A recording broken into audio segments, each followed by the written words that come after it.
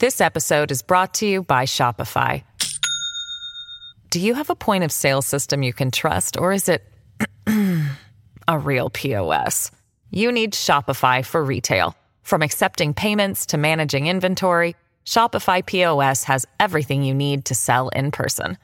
Go to shopify.com/system, all lowercase, to take your retail business to the next level today. That's shopify.com/system. You were an intelligence analyst with the government for how many years? 25 years, since 1991. Do you miss it? Some aspects of it I do miss. This is a guy named Daryl Johnson. He used to be an intelligence analyst for the Department of Homeland Security. He focused on domestic terrorism, extremist movements. It's a very tight-knit group of analysts and police officers that cover these topics. And, I try to keep in touch with them, and we discuss these issues, and we talk about the current climate of the country and how domestic terrorism is increasing, and we're very concerned. Yeah, I just wonder if after last week, you guys have just been in touch nonstop talking about how to deal with this. Yeah, most of it is, talking about how nothing's being done. After last week's attempted bombings and the synagogue shooting over the weekend, there's been so much talk about how we got here, about whether the president's fiery rhetoric encouraged the men behind these attacks, somehow gave them confidence in their twisted beliefs. But Daryl Johnson thinks about this moment differently. He says, yeah, what we saw last week is part of a wave of violent far-right extremism, a wave that seems to be cresting now. But this wave started building years ago. Daryl can even pinpoint when.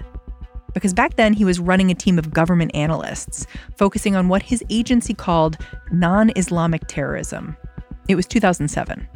We got a call from the Capitol Police giving us a heads up that a young African-American senator was thinking about announcing his candidacy for the U.S. president.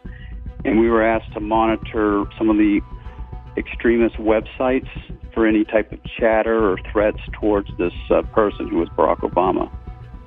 What did you see when you did that? We saw a lot of threats develop, and in fact, there were a couple of plots that were uncovered by the Secret Service and FBI that were plotting to kill candidate Obama.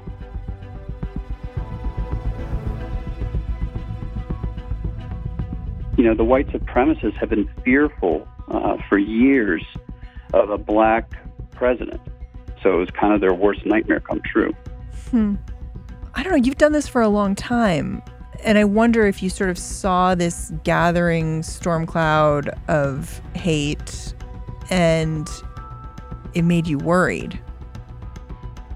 That's exactly right. In fact, the project was named Gathering Storm before it was even published. I'm Mary Harris. This is What Next? Today, what happened when one man tried to warn the country about the gathering storm of far-right extremism? How it prompted a backlash from people who viewed the report as an attempt to tar the political right. And how that backlash left the government less able to track this domestic threat. Stay with us. This episode is brought to you by Discover. When it comes to your finances, Discover wants you to know they are the credit card that is always there for you. With 24/7 U.S.-based live customer service, everyone has the option to talk to a real person anytime, day or night. Yep, that means no more waiting for, quote, normal business hours just to get a hold of someone. We are talking real service from real people whenever you need it. Get the customer service you deserve with Discover. Limitations apply. See terms at discover.com/creditcard. Before Daryl Johnson became an expert in extremist movements and domestic terrorism, before he warned Homeland Security Secretary Janet Napolitano about a surge in right-wing agitators following the election of President Barack Obama, before his report was leaked to the media, inspiring a conservative backlash, before he was thrown under the bus by his own agency, before all that, Daryl Johnson was a Mormon teenager, riveted by an FBI raid on a far-right compound. There was a standoff in Arkansas back in 1985 involving some white supremacists and the police and some fugitives. And I was just attracted to this topic because, at the time I was very religious, and I was just wondering why people would, quit their jobs, cut off ties to family, move out to a remote part of Arkansas and prepare for Armageddon and actually conduct attacks to try to hasten that. And so that kind of planted a seed in me that grew as I went to college and majored in political science, and I saw the Ruby Ridge standoff and then the Waco standoff. And I ultimately went to work for the government, initially looking at foreign overseas terrorism, but had such a, passion and interest in domestic terrorism that I eventually started, going down that career path because there were so few analysts that had knowledge and expertise in that area. So it's 2009. We've just had our first Black president elected, and you decide to write a report. Who did this report go to? The DHS report of 2009 was meant for federal, state, and local law enforcement and their decision makers. It ended up going way beyond that, right? Oh, yeah. It was in April of 2009, and I was actually had the day off. I was helping the Boy Scouts deliver mulch for a fundraiser, and I heard the story during a news break on the radio, and I couldn't believe that they were talking about my report and that it was leaked so quickly within 3 days after it was issued. How did it go beyond this initial group that you gave it to? Well, we started finding out that there were military members that received it. And then, of course, it got into the conservative media realm.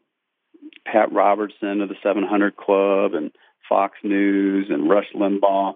And so all these conservative media personalities started taking things out of context and criticizing the analysis and characterizing it as a hit job against conservatives. And did you immediately know whether this would be good or bad for you? I was a little confused because, I'm not used to having my intelligence work being discussed on, public media sites. And so I knew that it was going to generate a lot of questions, but I never envisioned that it was going to generate so much negative backlash from the Republicans and conservatives. Because I'm a conservative, registered Republican, and I never foresaw how people would politicize the report and use it to try to embarrass the new administration. What did it mean to you to see people who are also Republican and conservative using your work to argue that somehow the Department of Homeland Security was biased against them? Frustrating. I was just doing my job. The term right-wing extremism is common in the counterterrorism lexicon. The FBI, used to publish an annual report on terrorism in the United States, and they constantly referred to both right-wing extremism and left-wing extremism. And so for people to object to that term and to somehow think that it was an attack against conservatives, it really was eye-opening to me and shocking. What happened to your career after this report came out? Well, my career was pretty much upended at the Department of Homeland Security, and we faced, scrutiny from the management and retaliation from management officials. And so I just thought it would be best to just get out of that toxic environment and start a company and continue on and training law enforcement and try to educate the public on these threats. Yeah, I mean, you've said that usually domestic terror kind of goes dark during Republican administrations, but it seems like we're seeing the opposite right now. That's exactly right. During Republican administrations, because that fear of a gun ban or gun control, that fear of extending rights to minority groups dissipates. And so a lot of these groups kind of lose, their strength and their message because they have a person in power that kind of placates those things, where during Democrat administrations, they get more agitated because of what the Democrats stand for. The thing that's different between President Obama's contribution to the rise of these groups and President Trump's contribution to the increase of these groups is Barack Obama did nothing. He was put in a very difficult position because, being a person of color as well as a Democrat, if he were to, crack down on these groups, it could even agitate them further and have even more violence. And so I think he was kind of caught between a rock and a hard place. President Trump doesn't have those barriers. He's a Republican. He's a white male. And so, what he's doing to contribute to this problem is the fact that he's taken some of these extremist narratives and put them into the mainstream and is putting them forth as policy. I had seen extremists talking about this on white supremacist message boards 10 years ago. What's interesting to me is what you're saying is that President Trump is actually in this really good position to try to control this because he's a white guy and he's a Republican. And so President Obama was in a position where, he might have inflamed people by cracking down. You still work in domestic terrorism. And you've said lone wolf actors like the attempted bomber in Florida, like the shooting suspect in Pittsburgh, they're hard to stop. What could we even do to minimize these threats now? Well, there's a lot of things that need to be done. I don't even know where to begin, but it starts with training law enforcement officers in these threats. It's developing policies at the state and local level as well as the federal level to prioritize resources towards this threat, to develop confidential informants, to put in undercover agents embedded into these movements, to commit yourself to identifying the next terrorist and preventing it. There's a lot of things that need to be done. We're not even tracking domestic terrorism at the national level and producing a report to our legislators and other decision makers to just let them know where the threat is and is it increasing or decreasing. So there's so much to do. Daryl Johnson, thank you so much for talking to me. You're welcome. Daryl Johnson is the former senior domestic terrorism analyst for the Department of Homeland Security. He now owns DT Analytics, a private consulting company.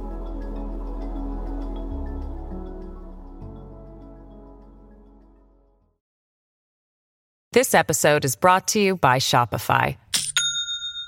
Do you have a point of sale system you can trust, or is it a real POS? You need Shopify for retail. From accepting payments to managing inventory, Shopify POS has everything you need to sell in person.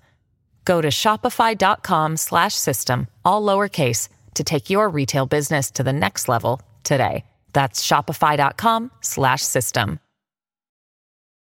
There's a story I noticed out of Dodge City, Kansas today. It's about a polling station that suddenly moved out of town.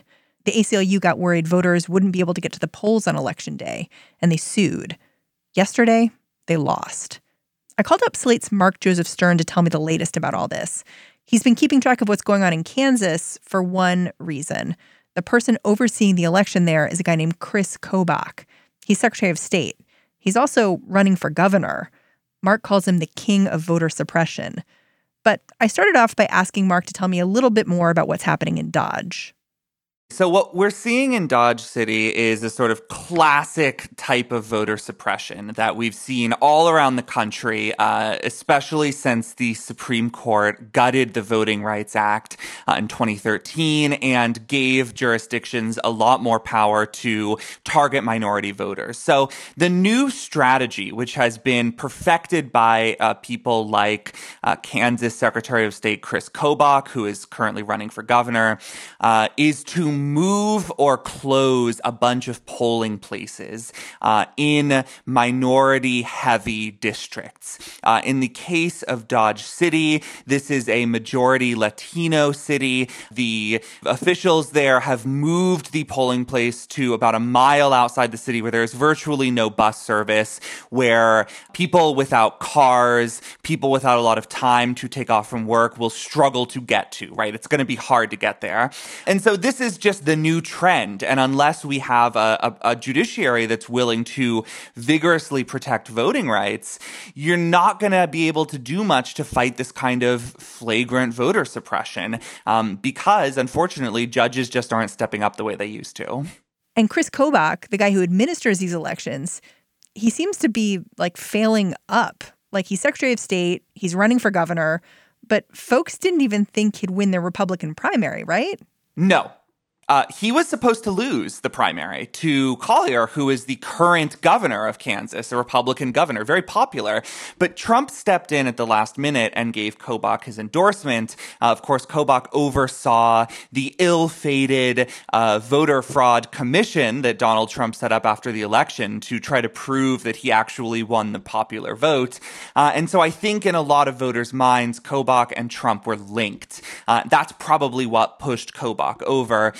If not also the maladministration of the election, which led to the nullification of a fair number of ballots that were probably going to be cast for Collier. It was a very close race, but seeking to avoid a kind of Republican internal warfare, Collier stepped out and said, I'm not going to contest this, which allowed Kobach to get where he is today.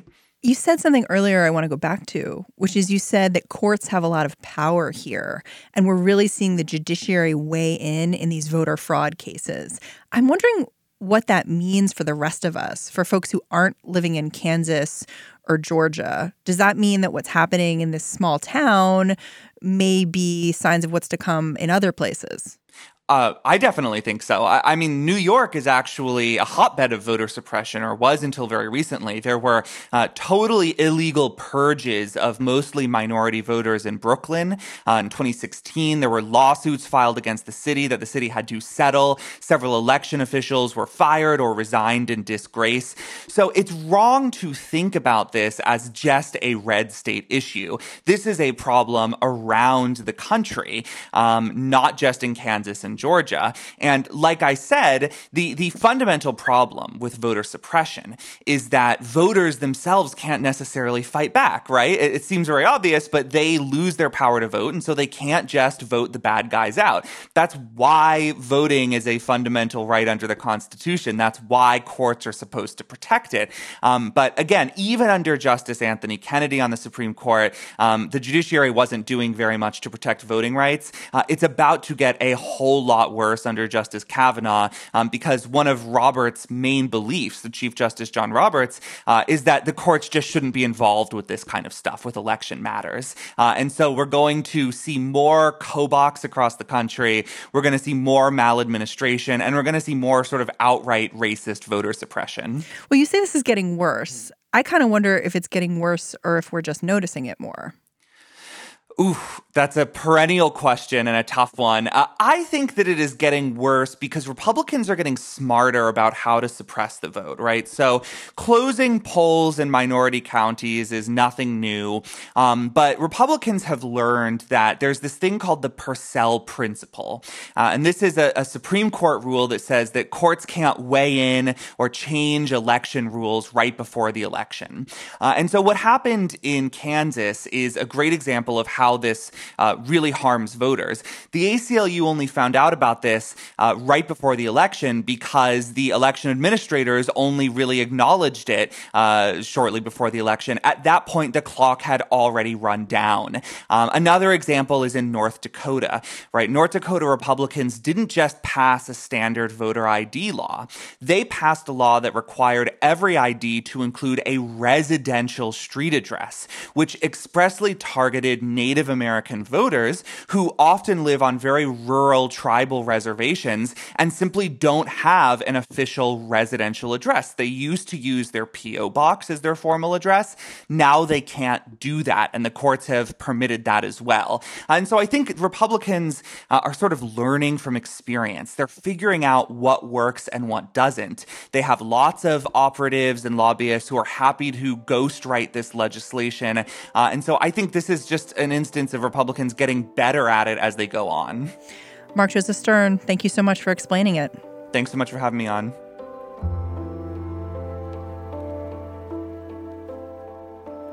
One more thing I want to mention before I leave you. Our Wednesday show is about the war in Yemen and the looming threat of famine there. We spoke to Eric Nagorny of the New York Times about the paper's decision to publish photographs of a young girl named Amal Hussein. She was malnourished, barely there, looking away from the camera. He wrote to us yesterday to tell us Amal Hussein died on Thursday. She was 7 years old. You can read a remembrance of her over at the New York Times.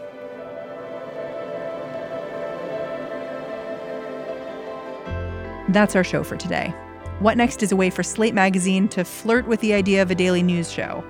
But this courtship, it's only going to last a couple more weeks. Then we're going to go on a little break before launching full force in January. So let us know what you want us to keep doing when we come back. You can leave us a review on Apple Podcasts, or you can just email us. We're at whatnext@slate.com. What Next is hosted by me, Mary Harris, and produced by Mary Wilson and Jason DeLeon. Our engineer is Terrence Bernardo. Thank you this week to Allison Benedict, Slate's executive editor. Talk to you Monday.